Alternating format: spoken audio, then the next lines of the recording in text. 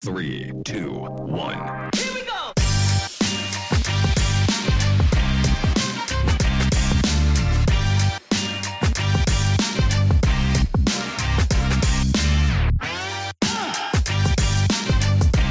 Welcome to So Rare in the States Basketball. Now, here are your hosts, Jorge and Alec. Episode 3, we are here. We are 1 week away from the NBA season kicking off. We are incredibly excited. So Rare NBA is on the way next week. Alec, how are you doing? I am doing good, man. I'm telling you what, I cannot wait for next week. Can't come soon enough. We got the big announcement about the launch video coming up and all that. So, we'll get to that next week. But I mean, man, 1 week away from the season, I can't wait. Yeah, like I knew I was already excited, but now that the announcement is next week, we're having a community event, so things are really going to get rolling. And like, dude, I anxious with anticipation. But with the season around the corner, we haven't really gotten to talk much basketball because we've been kind of introducing So Rare. Alec, you have brought a friend. Who did you bring? Who did you invite? What's going on? So I have brought a friend. This is actually a fun story. So today's guest is going to be Brett Siegel. Brett is currently a NBA insider and reporter for Fast Break on Fan Nation. So Brett and I actually lived directly across the hall from each other freshman year of college. So kind of a fun story of how we met there. And, he's a Warriors fan. I was a Warriors fan at the time. So really kind of connected on that. And it's popped off ever since. And, now with Brett kind of being a reporter with the NBA, figured now's a perfect time to have him on right before the season starts, get some season previews, kind of favorites for, MVP picks, rookie of the year. Just a quick little rundown because we haven't really covered the full on basketball part yet. So without any further ado, Brett Siegel, how are we doing? Oh, we're doing good. I appreciate you guys having me on, and season's right around the corner, like you said. So it's a very busy time and a much different feel than the off season that we just experienced. Yeah, for sure. And I know with the season right around the corner, I know you're very busy. So definitely do appreciate you taking some time out of your day. And, with all the breaking news going on and all that. And fun little story last week, right when we stopped recording was when Draymond hit Poole, or at least that was when that released. So we missed that by about 3 minutes. So we're kind of hoping with you on today, we'll get something live and on air ready to roll. But without any further ado, we'll kind of jump right into it here. So, Brett, if you kind of want to give a quick little recap of the offseason, obviously with the Warriors winning the championship last year, the parade and all that, kind of some departures on their side, and now with the drama with Draymond and Jordan Poole, if you can kind of give a quick little recap of, some of the bigger stories that happened this offseason. Well, we can start fresh with the Golden State Warriors and what occurred at practice with Jordan Poole and Draymond Green. And it was not a good situation whatsoever that the Warriors want to deal with right ahead of the start of the new season. But then again, stuff like this happens in the league all the time, and we just either A, don't hear about it, or B, we don't see the video. Unfortunately for the Warriors, we saw both those things, and with the video coming out, it really escalated the situation much more because it got into the public eye, and then that's when all the opinions start forming about who's in the right, who's in the wrong, and you have Team Poole and Team Draymond starting to form, kind of like what you saw with the Avengers with Team Captain America and Team Iron Man. So it's a touchy subject for some people, but then again, when you look at it from the Warriors' point of view, there's really nothing going on here. They're going to put it in the past. They're going to move on. This is a veteran team. They've been together for all these years, and they're going to find a way to just bury it and move on and be the championship-like team that they can be. Now, moving forward, though, this kind of opens up the door for those discussions of, is Draymond Green going to be expendable to this team 2-3 years down the road? Because we know the massive tax bill that they paid last year. Now, heading into this year, it's only going to grow. And if you extend Jordan Poole's contract, since he's up for a contract extension, as well as Andrew Wiggins being up for a contract extension, you're now looking upwards of $300-400 million just in taxes alone to field this team. And that is if you extend Draymond Green as well. So everybody wants to get paid. Everybody can't get paid. That's just the name of the game. And this may be a reason that the Warriors go back and look at of a reason that they could get rid of Draymond Green in the future. Yeah, definitely something to keep track of. And, I remember back when KD was still on the Warriors, there was, I don't want to say a full on beef, but there were definitely some rumblings of kind of disagreements and arguments going on between those two. So not that Jordan Poole is on Kevin Durant's level just yet, but, definitely kind of, brings back to that time. And with Green kind of being the main instigator of all that. Now, what was said, who knows, with all that, as you said, it is an unfortunate situation. Not only that it happened, but that it was released to the public, and especially with the video, which I got to say, what a right hook from Green there. I mean, he got full extension on it, but so, as a fan, it was interesting to see the video, but, from the other side of it, definitely an unfortunate situation as well. I know, Jorge, we were kind of talking about it. And I mean, right when that happened, I couldn't believe it. We had no clue what was going on. And I'm just kind of trying to piece it all together. Well, But kind of, the funniest part though is that we had literally joked, right? Because we were joking how like you can't really rely on Draymond because he likes getting thrown out and stuff. So like, do you really want to go for a player like that, especially when you're doing something like playing fantasy sports? And literally, as soon as we had hopped off the call, boom, we literally got the notification. It was like the funniest thing. But like, even going on that, I kind of want to pick your brain. If Draymond and Poole really come back and they play out this season, can they actually like play on the court and produce quality basketball? Because realistically, at the end of the day, for Poole, regardless of what happened, that video leaking has to be incredibly embarrassing. Like, can they actually bounce back from that and have chemistry on the court?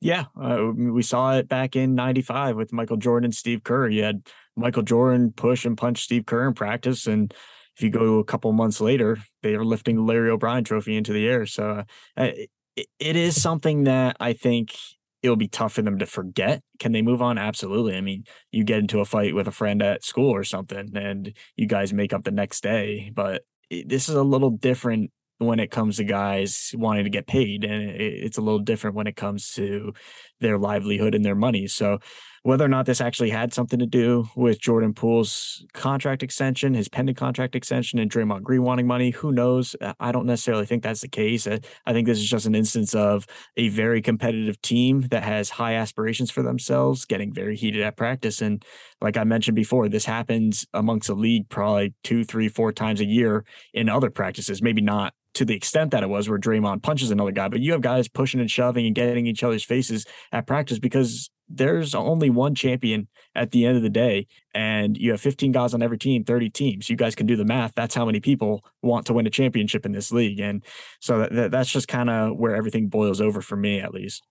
yeah, for sure. And, obviously winning does kind of cure all. So, who's to say this is something that carried over from last year or anything like that. But always kind of great to see, really the better side of the competitiveness and, a lot of these guys come out. But kind of sticking with the, championship aspirations talk, if you can kind of, give your picks either for who you think is going to lift the Larry O'Brien trophy or who you kind of could see coming out of the East and West, kind of your, main focus, championship contenders for this season. Yeah, so it's pretty wide open this year. I think that we're going to have a very, very competitive NBA season. And when you look at each conference, obviously you're going to have your teams at the bottom, but some of the teams at the bottom are going to be much improved this year. And starting in the East, you look at the Orlando Magic, they're a pretty young team, but they're going to be a lot better than they were last year. The Detroit Pistons, I think the same way. You're going to see improvements simply because these are young athletic teams that have these new era type of players. So for the Pistons, you got a player like Cade Cunningham who can really play anywhere on the floor. You have the Orlando Magic bringing in Paolo Banchero with a player that has a very similar mold. The Houston Rockets just drafted Jabari Smith Jr., a player that has drawn some comparisons to Kevin Durant, not even close to being the same kind of talent as Kevin Durant yet, but he has the same physique and same size that Durant had when he came out of Texas. So we're seeing a lot more of these new age players with length and athleticism start to come into the league and starting to reshape every position on the floor. And that's why I think you're going to see a lot more competitiveness, not to mention the Eastern Conference is just loaded with talent. You got at least 1 or 2 all-star players on every single team there, and there's only 8 spots up for grabs for the playoffs. And I'm looking at the standings right now of the teams that are in the East, and there's 13 of them that you could make a really good case for that they could earn one of those 8 spots this year. So it's definitely going to be competitive in the East. I'm looking at 2 teams in particular at the top right now, and that's the Philadelphia 76ers and the Brooklyn Nets. I think that the Sixers are really going to put things together this year. Not only is Embiid fully healthy entering the season, but you had a full off season of getting James Harden integrated into the system. He's back in shape, looking like himself. Tyrese Maxey is going to have another big year for them. They still have shooters on the outside with Furkan Korkmaz. They still have Tobias Harris. They had a PJ Tucker. And I think the biggest underrated addition for them is DeAnthony Melton coming over from the Memphis Grizzlies. That's a big loss for the Grizzlies, and that's definitely going to affect them. It's only going to help the 76ers with their depth in the backcourt. He's a guy that can play the 1 or 2. He can play with or without the ball in his hands, and he's going to be a really good complementary bench player for them. So I definitely like the Sixers. Looking at the Brooklyn Nets, they definitely have a lot to figure out mentally, and especially in that locker room of whether or not Kevin Durant, Kyrie Irving, and everybody's on the same page with Sean Marks, the general manager, and head coach Steve Nash. But they say that they're ready to go. They have a championship team on paper. And we've been preaching this for the last 2 years that the Brooklyn Nets are a championship contender. I still believe that. And if they're fully healthy, I think that they're a team that nobody's going to want to play at the end of the year. Does Ben Simmons play a role in that? If Ben Yeah, Simmons, absolutely. if he doesn't produce, if he doesn't really put up the numbers that people want him to, can the Nets really still get there? I don't think Ben Simmons cares about if people think he's putting up the numbers that he should be, because he knows his role with the Nets. He's comfortable with Kevin Durant, Kyrie Irving, and everything that I've heard, he's looked fantastic in training camp and throughout their preseason practices and even in their preseason games. He's shown flashes of what he can be in this league. He's another guy that can take pressure off Kevin Durant and Kyrie Irving with the ball in his hands. In my opinion, I think he's a top 10, quite possibly a top 5 defender in this league, because he can defend anywhere on the floor and he can defend any position on the floor. I think the only flaws really for the Brooklyn Nets looking at this season is the center position, and they may not be done making upgrades there. Maybe they add a veteran like Dwight Howard or Hassan Whiteside at some point, but you got Nick Claxton there and Day'Ron Sharpe. I think that they're still missing something there, but you got Durant and Simmons on the floor. I think both of them are really good rebounders as well. You added Markieff Morris, so they should be fine on the interior. It's just as long as those outside shooters are healthy, like Seth Curry, Joe Harris, Patty Mills. This team is just complete, in my opinion. They have everything that they need to compete for a championship, and I really don't care about all that outside noise coming from the fans. Yeah, for sure. And I think one of the coolest things about this offseason with the whole Eastern Conference is it feels like almost every team that was in the playoffs or just missed out on the playoffs has improved this offseason, which I feel like is fairly rare. A lot of times it feels like you have those 1 or 2 seeds that, maybe they just kind of bring everyone back. That's their way of improving. But it feels like every team has made, it doesn't have to be the flashiest signing. Even like the Sixers bringing in PJ Tucker, a veteran who's been in the league. He's not afraid to, bang down low. It feels like every team has really kind of improved. And I feel like, the Eastern Conference as a whole is just going to be wide open. And, when it comes playoff time, team seedings isn't really going to make a difference. We could see a 4 or a 5 seed come out of the East and no one really bat an eye. For those people that don't really like watch basketball a lot, and you kind of alluded it to earlier, you said like almost like the dynamic of the league is changing with a lot of these newer players coming in. Like what is that? What is the dynamic you refer to? And like, what is it that really makes a team in the NBA a championship team? Like, what is it? What are all the pieces that they really need to be a dominant team in the league? Well, to answer your first question, I think it kind of refers to the fact that when you look at old school NBA, you think of the 70s, the 80s, and the 90s, and those were generally dominated in the low post by centers and power forwards. And you had the big guys like Patrick Ewing, you had Shaquille O'Neal in the late 90s, early 2000s, you had Tim Duncan in the early 2000s, and the list goes on and on. You can even go back to Kareem Abdul-Jabbar and Hakeem, but those guys really dominated the paint and dominated the low post. And as the game has changed over the last decade, you've seen players' range expand, and you got the Damian Lillards, the James Hardens, the Steph Currys now, and everybody is shooting threes. And that even goes back to the centers. I mean, I've seen Andre Drummond, who's a center for the Cleveland Cavaliers now, who's never even thought about shooting from the perimeter. He's taking threes in practice, and he took one in a preseason game the other day.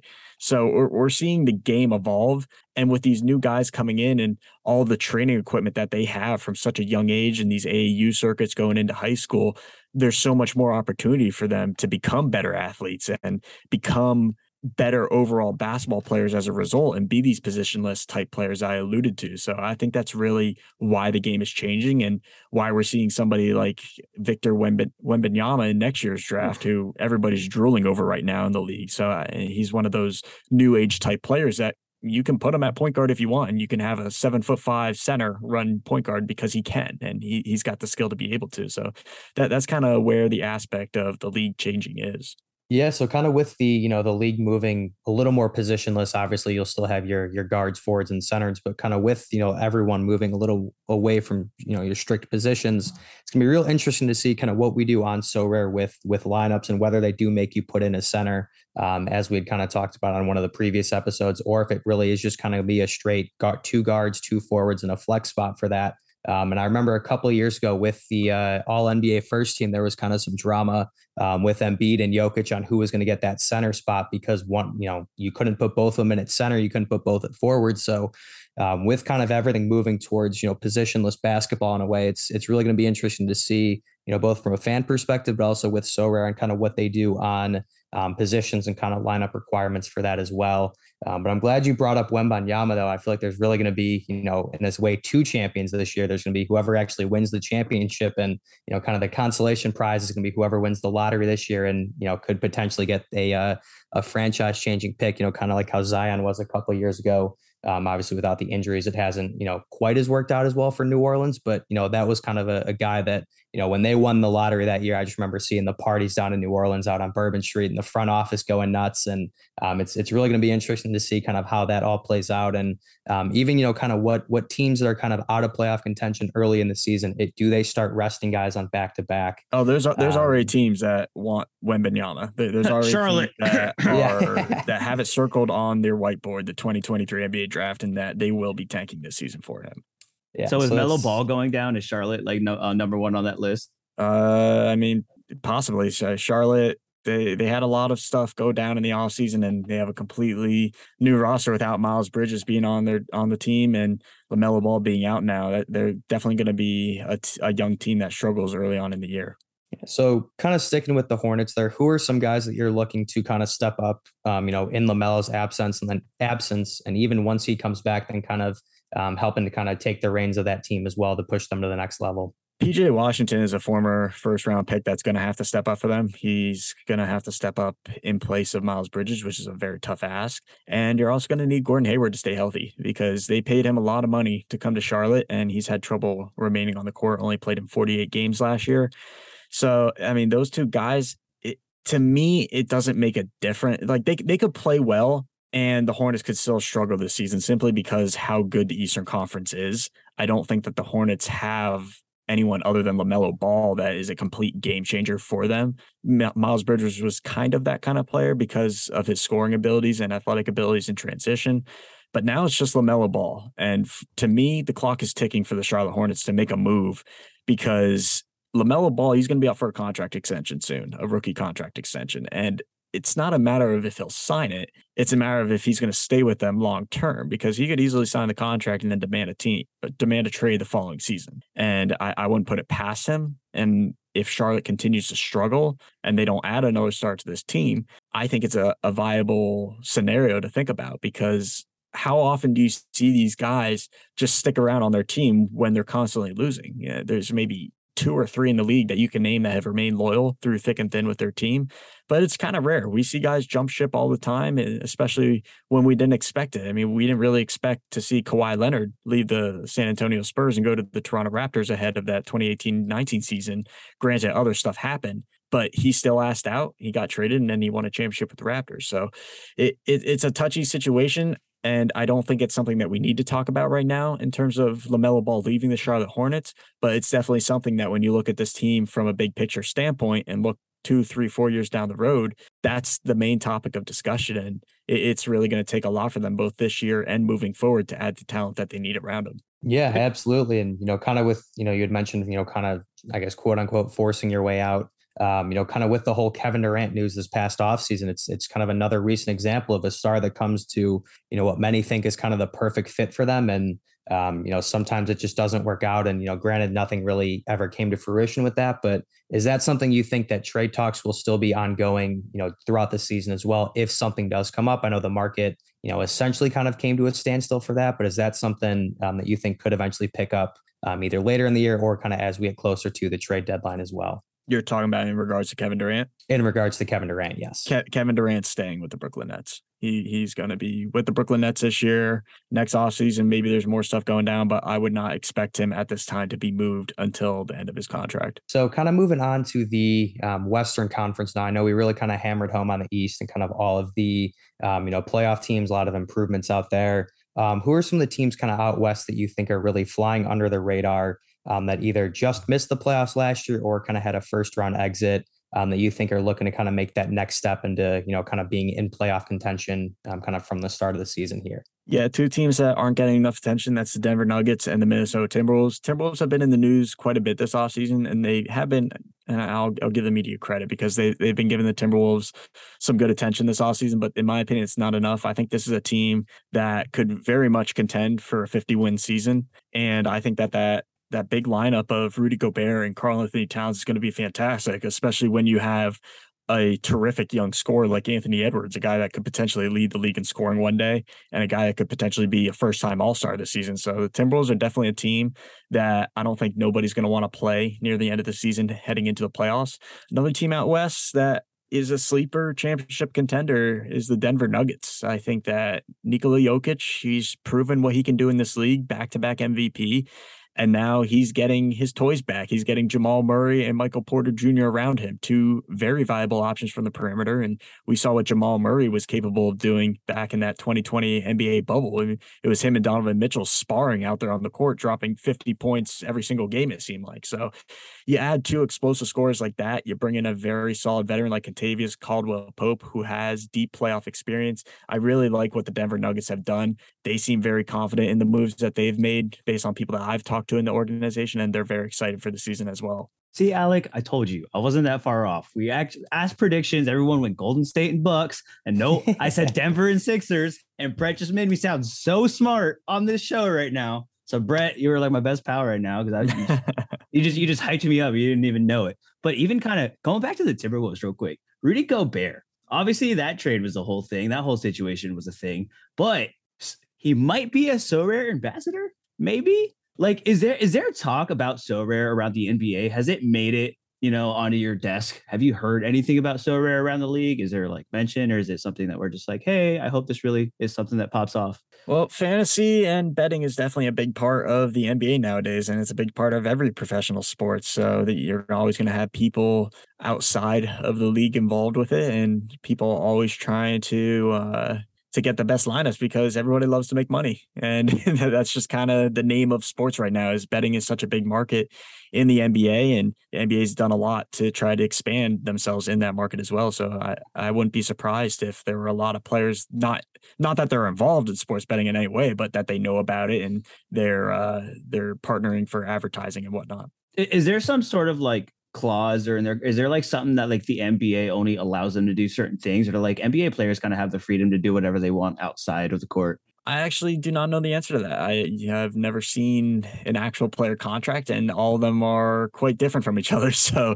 I think that it may be a team by team thing. It could be a state by state thing, depending on if sports betting is legal there and whatnot. But I really can't talk to that too much with my knowledge. So kind of sticking with that a bit here, Brett, if you kind of want to give us some of your, favorites on MVP voting. I know recently you put out the quick little media poll for both, Rookie of the Year, Most Improved, and MVP. And Anthony Edwards actually got a couple of votes. So kind of sticking with the Timberwolves here. If you can kind of go about, who some of your, MVP picks are for this season. Yeah, I think coming into the year, you have to give consideration to Nikola Jokic again, simply because the Nuggets are going to be a better team than they were last year. And he's proven to be the best player in basketball the last 2 years, winning MVP in back-to-back seasons. And surprisingly enough, he did not receive not one media vote in my preseason awards media poll.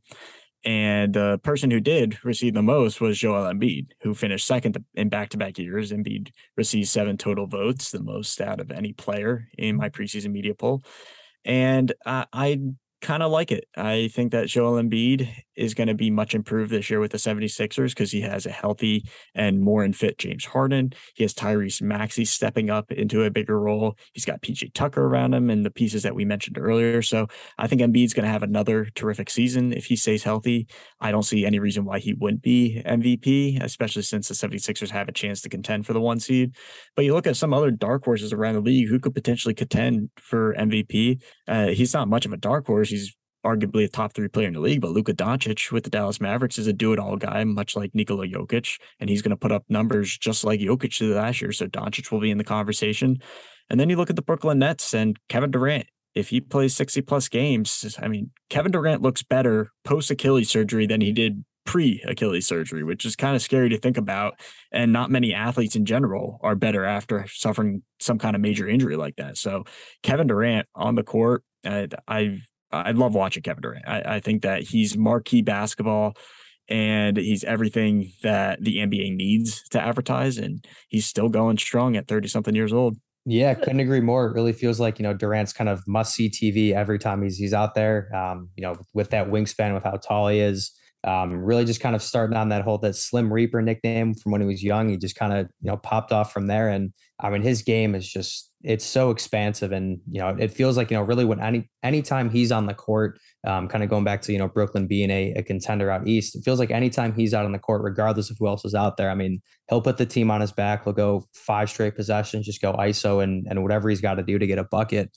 Just an absolute competitor and must see TV every time for sure. One thing in preparing for this season, and I don't really see anybody talking to them. Where are the Suns? Where are the Suns in all of this? They came off a killer season last year, but no, it's kind of quiet around Phoenix. What's going on down there? Well, the big word in Phoenix, it's 2 main topics right now. It's Robert Sarver leaving as the owner of the Phoenix Suns, and that team most likely going up for sale and could eclipse $4 billion in sale. And then the second thing is that Jay Crowder is available on the trade block right now, and it would not be shocking to see him dealt before the season begins on October 18th. It would not be shocking to see him dealt the week after the season starts. I've been told that the Phoenix Suns would like to get a deal done before the season if possible. As of right now, they haven't pushed to advanced talks with other teams. There have been teams interested, but it hasn't really gone past the initial phase of who's offering what and for what and what picks would be involved, because the Phoenix Suns, the thing is, they want a player in return that can come in and contribute right away, because they know that their championship window is small and they know that it's right now. They finished as the number 1 team in the league last year, 64 wins, coming off a finals appearance in 2021, and they failed to get back to the NBA finals. So the whole thing this year is going to be trying to get back there and how they can eclipse the Golden State Warriors and take them down in order to have another chance at winning a title, because they know Chris Paul only has limited years left. Devin Booker's in the prime of his career, and DeAndre Ayton, you don't know if he's going to be on the team long-term, even though he just signed an extension in the offseason, because he's been unhappy there ever since the season ended. And it seems like a lot of people have been unhappy internally with the way everything kind of transpired at the end of last season, losing to the Mavericks, and not just losing, but getting blown out in games 6 and 7. So it left a sour taste in their mouth. They're going to be coming out strong in the 2022-23 season, and we'll see what happens. But they definitely need to replace Jay Crowder with another player that can come in and play 20 to 25 minutes a game. If it was up to you, who would it be? Who do they need? Who's the guy? It's tough to say. When you already have Devin Booker and Chris Paul, you don't necessarily need another backcourt option, but you can never have too many shooters in this league. So if they are going to move Jay Crowder, I would expect them to add another shooting weapon out on the wing. Very interesting. And I think one thing that it kind of felt like in a way it came out of nowhere, but with Jay Crowder, it felt very mutual kind of once that report first came out. Was that something that you think had been brewing for a while, or kind of just coming into this season, Crowder saw his minutes might have, kind of taken a hit, and just it was better for him to kind of find somewhere else at this point in his career? Yeah, this was something that was brewing near the end of last season and in the playoffs, with the struggles that the Phoenix Suns had and kind of the disconnect that they had after winning 64 games. It seemed like that they had a lot of mental burnout heading into the playoffs, that they were really playing to get that 64-win season. And entering the playoffs, they did not look like the same team that they did in the regular season. And I don't know if that was necessarily due to a mental thing in the locker room or whether or not guys were batting heads. But Jay Crowder, the decision for him to leave Phoenix seems to have been made when they got blown out by the Mavericks twice in games 6 and 7. After that, basically the talk in league circles was that he was gone and another team was going to look to acquire him, especially because he only had 1 more year left on his contract. So that's kind of where things transpired. And Phoenix waited, obviously, because DeAndre Ayton was a restricted free agent. They were in the Kevin Durant trade market, and they had a lot of other things to worry about as well, with this whole Robert Sarver investigation that was going down as well. So it was just one of those things that they kind of put it under the pile and would address it later on. And now's that time that they're addressing it. So kind of putting, trade packages aside, who do you think are some of the teams that should go after kind of a veteran like Jay Crowder that can defend on the wing? He can shoot the three, fairly well if he's left open. And I know obviously Phoenix is going to want someone that can come in and compete, but, kind of putting that aside, who do you think are a couple teams that would benefit most from adding a player like Jay Crowder? Danilo Gallinari is out with an ACL injury for the Boston Celtics. I think that a reunion with Boston would be beneficial for Crowder based on his skill set and his ability to be a sixth man or seventh man for that Celtics offense and defense. You look at the Miami Heat. He went to the NBA Finals with them in the 2020 NBA bubble. The Heat are obviously interested, but they may not necessarily have the cap room and the players to make a trade work there. Maybe even a team like the 76ers. Rich could get richer there and add some more depth, and Crowder would certainly be an interesting piece that they could put at either forward position, just like Tobias Harris and just like PJ Tucker. He'd be another solid weapon for them. And then you look at a team like the Atlanta Hawks, that they're a team that's looking to make the playoffs once again in the East, and it still seems like that they're missing something out on the wing. You have DeAndre Hunter, you have John Collins at the power forward position, but their depth out there is a little thin. They added Justin Holiday this offseason. Maybe they move him in a trade package for Jay Crowder, or maybe they go and move Bogdan Bogdanovic, who's a shooter like we mentioned, that Phoenix could absolutely utilize as a sixth man off the bench in their rotations. So I think that there's certainly options out there and teams interested in Jay Crowder. It's just a matter of what team's going to be willing to give up a player that they actually really do like for him. Yeah, definitely something to consider. And, kind of sticking with the, role player, sixth man coming off the bench. Who are some guys that you're kind of looking at as, kind of the favorites for, sixth man of the year? I'm sure Jordan Poole is up there. But if there are kind of some other guys, either that you think can be favorites, or kind of just sticking with the whole, dark horse theme and, kind of guys that may come out and surprise people with that. Terrence Ross. Yeah, Jordan Poole is certainly the front runner for the award right now. And that's based on my media poll that I recently ran for Fast Break on Fan Nation. Jordan Poole received over 50% of the votes for the award, and it wasn't even close because Tyler Herro came in second, and he received 8 votes less than Poole did. And you got Kevin Love as well with the Cleveland Cavaliers. Cleveland's expected to be much improved than they were last season, so he's certainly going to be up for the award. And then maybe a dark horse is DeAnthony Mellon with the Philadelphia 76ers, because he's going to be an integral part of their potential success. And Mellon's going to be one of the first guys off the bench in the backcourt behind James Harden and Tyrese Maxey, and they're really going to need him to be a scorer if they are to be a 55, 60-plus win team this year and contend for a spot in the NBA Finals. So I think that sixth man of the year every season is wide open, and it's really one of those awards that you don't have clarity on until after the first month of the season, where you can see really who's going to be playing what role, because you could easily have Jordan Poole as the favorite, and then maybe Klay Thompson gets hurt and he's going to miss a month, and all of a sudden Jordan Poole's thrown into the starter role. So maybe he's not in consideration for the sixth man of the year award anymore. So it's one of those things that you just kind of have to wait and see. And as far for those who maybe new to the league itself, can you kind of explain what the sixth man is? Like, what role do they play for a team, and what makes them so important, and what makes them, top tier quality in that aspect? Well, honestly, they should just change the award name to the best bench player in the league award, because that's what it is. Like, you could be the eighth man off the bench and still win sixth man of the year. So it's just a term, the sixth man coming off the bench, just like the 12th man in football. It's that extra motivation, that extra guy that gives you scoring, gives you energy, gives you defense, impacts the game at a high level. Cool. So even on that, okay. So I'm gonna bring it home. I'm gonna bring it home a little bit. Is it just me, or are people sleeping on the Magic this year? Because I don't know, it may just me being an Orlando native, but I feel like people are really sleeping on this young team because they look hungry, they look ready to play, and they look ready to they have something to prove. Their ceiling this year is probably around 33, 32 wins in that department. They're a team that very likely will not make the playoffs, but yeah, they're going to show improvements. I think Jamal Mosley is one of the better younger head coaches in this league, and he's a guy that's been around the block. He has a lot of coaching experience as an assistant, and he's seen a lot of success with some of his teams that he's been a part of. So I think Jamal Mosley will have this young team trending in the right direction. It's just a matter if they can stay healthy, because Jalen Suggs is hurt again, Markelle Fultz is hurt again, Jonathan Isaac still isn't 100% healthy, Gary Harris is injured. So there's just a lot of injuries that they've dealt with over the years that have kind of affected their ability for growth. Is Paolo a shoo-in for the MVP for Rookie of the Year if he can perform and kind of basically carry the team on his back? Yeah, especially with Chet Holmgren injured, I think that Paolo Banchero, and obviously he's going to be the favorite to win Rookie of the Year entering the year because he's the number one pick. Expectations can't be higher on you.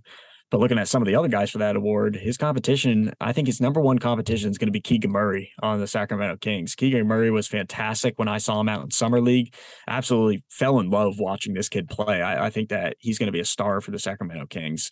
And throughout the preseason, he's only been getting better. And I've only heard good things about him in camp as well. And he's got an energetic, fun head coach that, quite honestly, is one of the best player coaches in the league. And that's Mike Brown coming over from the Golden State Warriors. So keep an eye on the Kings. I think that between the Kings and the Orlando Magic, if I had to choose one that could possibly surprise teams this year, I think that the Sacramento Kings could possibly be this year's surprise team. Wow. I thought you were like, about to like, bring me home for like the closer. You're like, you know what, give it to the Magic, but no. Okay. Never mind. Yeah. So I think the Kings were kind of one of the surprise teams last year. Obviously, getting rid of Halliburton last year was a surprise move for them, but bringing in a guy like Sabonis, you still have De'Aaron Fox, obviously having Keegan Murray now. I think Malik Monk is coming off the bench for them too. So, it feels like a very young team, and, just kind of can see how far those young guys can carry them. So definitely a great, sleeper pick. And also for people on So Rare too, to kind of look at kind of some of those younger guys that might be undervalued and, may not get the most media coverage being out in Sacramento, which has been a very tough franchise as of recently. So definitely kind of some guys to for sure keep an eye on out there. But kind of continuing on, league-wide coverage as a whole, what are kind of some of the storylines that you're keeping an eye on, Brett, this season, either that have already come into fruition or that there's just kind of been rumblings this offseason, kind of similar to like a Jay Crowder or just general, storylines this season? Los Angeles Lakers remain at the center of everything, and it's going to be interesting to see what happens with Darvin Ham in his first season as head coach. And especially it's going to be interesting to see what happens with Russell Westbrook, who's in the final year of his contract, because the Lakers were interested in moving him this offseason. They offered him multiple times to the Indiana Pacers in a deal that would have brought back Buddy Hield and Miles Turner. Ultimately, the Pacers decided not to accept the Lakers' offer, as the Pacers wanted some more draft picks that the Lakers weren't willing to offer up. So that kind of fell apart. They brought in Patrick Beverly. They brought in Lonnie Walker. I don't know what to expect from this team. I really don't. They have LeBron James on their roster, and if Anthony Davis can stay healthy, I think those two alone can bring them to the playoffs and make them competitive and compete at the highest level. But asking Anthony Davis and LeBron to stay healthy over the last few years has not been easy for the Lakers. And it seems like Anthony Davis, unfortunately, is always sidelined with some kind of ailment. And for his sake, I hope he can play, because Anthony Davis is a top 5, top 10 player in this league when he's healthy. So it's definitely going to be interesting to see, though, because this Lakers team, that I always say when people talk about LeBron James led teams, is that you need shooting around LeBron in order to be successful. When I look at the Lakers roster, I have no idea who their best 3-point shooter is this year, because you got a lot of guys that they can shoot threes, but they're not known for doing it. So I think that's going to be the biggest thing for the Lakers. If they finish bottom 5, bottom 10 in the league in 3-point shooting, I don't think this is a team that can contend for a championship. But if they prove that they can be a good 3-point shooting team, and like I said, you got James and Davis healthy, maybe they'll be the surprise team this year. Who knows? The fact that they're even in that conversation of could be the surprise team is just crazy to hear. They could either be the biggest surprise or they could be the biggest disappointment again. There's really no outlier for their season. The margin for error there is no margin for error, because everything that they do could possibly be an error this season, or it could possibly be very successful. We have no idea until we see this team play for about a month. I'm kind of glad you brought that up, because I was thinking about that. I was like, what other teams around the NBA are like one injury away from like completely just falling off, especially like coming to So Rare, and stacking is a really big thing. Sometimes you really want to get, 3, maybe 4 guys off the same team to kind of run off that, especially when they have a favorable matchup. But like, there has to be a couple teams that are like just one injury to their star player, and it's like, goodbye, see you next year. I mean, that's pretty much every team. if any team loses their star player, it's going to be really hard for them to rebound. Because you look at a team like the Phoenix Suns, if they were to lose Devin Booker for 2 to 3 months, who's your number one scorer there? So I think that it's kind of a cliche answer, but there really isn't an answer to that question, because you could easily go to the Dallas Mavericks then and say, well, if they don't have Luka Doncic, this is a team that's not going to make the playoffs. Or you look at the Denver Nuggets, if you lose Nikola Jokic, how good actually are they? So there's a lot of moving parts in that question, and there's really no right answer to it. Okay, fine. Kind of on the flip side of that, rather than losing guys, who are some of the teams that you think would, kind of have some of the best stacks in the league? So, trying to find either that backcourt combo or 2 to 3 guys that you could, throw in your lineup, whether it's every game week or just kind of throughout the season, that you think would kind of be the best ones to target. So whether it's a team or a specific group of players there. Well, I don't play and I don't follow fantasy basketball much, but I would definitely say that the Cleveland Cavaliers are going to be a team that you may not have one guy really take over. This is a really good collective unit, and their starting unit, in my opinion, is one of the best in the league, and guys that can all take over at any point in any game. Where you got Darius Garland, Donovan Mitchell in the backcourt, Karis LeVert's the favorite to start at the small forward position, Evan Mobley at the power forward position when he's healthy, and then you got Jared Allen at center. Out of those five guys, I could see any one of them being the leading scorer for the Cavaliers on any given night. So that I think that's kind of makes them an intriguing and interesting team to keep an eye on in the Eastern Conference, because you compare them to the likes of, let's just say, the Chicago Bulls, for example.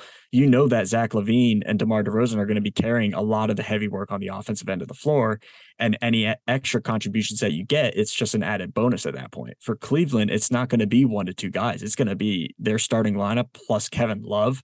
You're going to have Chetty Osman coming off the bench, and you got Isaac Okoro still. You got Robin Lopez, Ricky Rubio when he's healthy. So I think that the Cavaliers, and we can even throw them in that category that we talked about before, being a sleeper team. I think that they're absolutely a team that could fly under the radar and possibly sneak into the playoffs as a top 6 seed in the East and avoid the play-in tournament.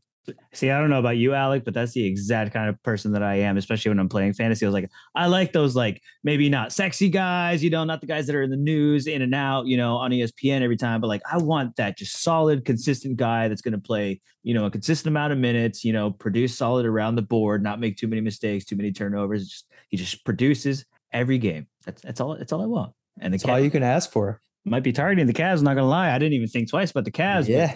This might have just changed I might have to actually really look into this. Yeah, but I mean, that's going to team, especially with bringing over Donovan Mitchell. I mean, Brett, you can correct me if I'm wrong here. I mean, losing, Colin Sexton is somewhat of a big loss, but still having Darius Garland in that backcourt is huge. But, I feel like for a guy like, Donovan Mitchell, they really didn't give up a whole lot where they had to kind of blow up their roster. They really kind of could keep their whole, I guess the 4 other starting 5 members other than Sexton. And, they had to give up a little bit of draft capital and some bench guys. But I mean, it's not very often you have the opportunity to trade for a star player. And it feels like a lot of times when teams do, you really kind of have to blow up either the team's future or your current roster. And, I feel like the Cavs didn't fully have to do that, which really just kind of, jump starts their window for contending for a championship. You're absolutely right. Kobe Altman and the Cavs front office found themselves just in the right place at the right time this offseason, because you had Colin Sexton as a restricted free agent and having the ability to sign him to a deal and then trade him to another team very easily. And they had some capital to give up as well. And it was a very easy move for them. They didn't have to give up any of their young core in the terms of their young all-stars of Garland and Jared Allen, and obviously Evan Mobley being a future all-star within the next 3 years. So I love the move, and it's just one of those things that they were in the right spot at the right time, and it worked out for them. Yeah, I have to say, as a Bulls fan, having to watch Donovan Mitchell absolutely torch us for however many games it is each season is going to be tough to watch. But on the flip side, as a Louisville fan, seeing him a little closer to home and getting to watch him more on TV now is just going to be so fun to see. Listen, the Bulls are fine, okay? Caruso and Vooch are going to lead the league. They're going to be the duo of the entire NBA, with his slick little passes, It's going to be great. They're going to carry your team. Don't worry, buddy. You got that. Yeah, Drummond shooting threes. I think he went 3 for 3 the other night. And granted, it was preseason, but I mean, if you would have told me 2 years ago Andre Drummond can shoot 3-pointers, I would have looked at you like you were crazy. There's just no way. But I mean, that's just how the game's going right now. And it's always fun to kind of see guys. What seems like out of nowhere. I know there's a lot of hours in the gym and in the off season, but from a fan perspective, it kind of seems like guys just kind of come out of nowhere and can develop that shot. And, even Giannis, who started to knock down some threes, as of late last season, which, I mean, if he can develop a 3-point jump shot next year, that's extremely scary. Dude, oh man, what could the Greek freak, what could he not do? If he can start taking threes, game over, done. MVP. Even if he makes like 35%, very average, you already can't guard the guy. And if he makes 2 or 3 threes a game, that's 6 or 9 points. That's a difference in 10 or 11 of their games from last season. So, I mean, if Giannis starts knocking down threes in an average capacity, he's going to be the MVP of the season, hands down. I'm waiting for it. I have one of my best friends is a big Giannis fan, so I've watched a lot of Giannis over the last couple of years, and like you can't help but not root for the guy. Like you want him to win so bad. Like no matter what, like obviously the Magic are never going to, not maybe this year, but I've had fun kind of rooting for the Bucks along the way. And just, I get so upset. I get so heartbroken when he loses them. It's like, dang, I feel so, But kind of sticking with, a lot of these guys that are putting in, extra hours in the off season and looking to up their game. Who are some guys that you're kind of looking to, really take that next step forward? Last year, even though he was already a superstar, John Morant took a huge step forward.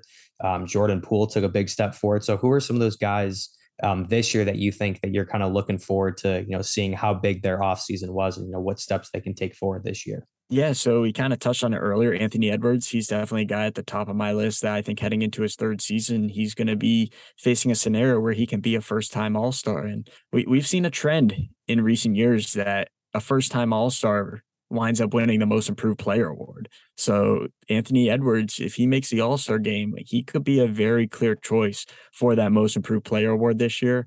I'm also looking at Cade Cunningham in Detroit. I think that he's going to have a very good season as long as he stays healthy.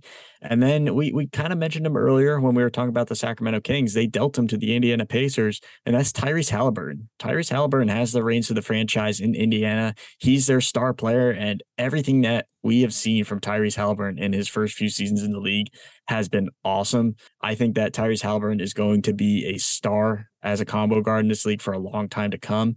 And the Pacers really, really did well for themselves, trading away Domantas Sabonis and getting a young star like Halliburton. I don't even know who plays for the Pacers. I feel like I haven't heard anything about it. I forgot Indiana was a team almost.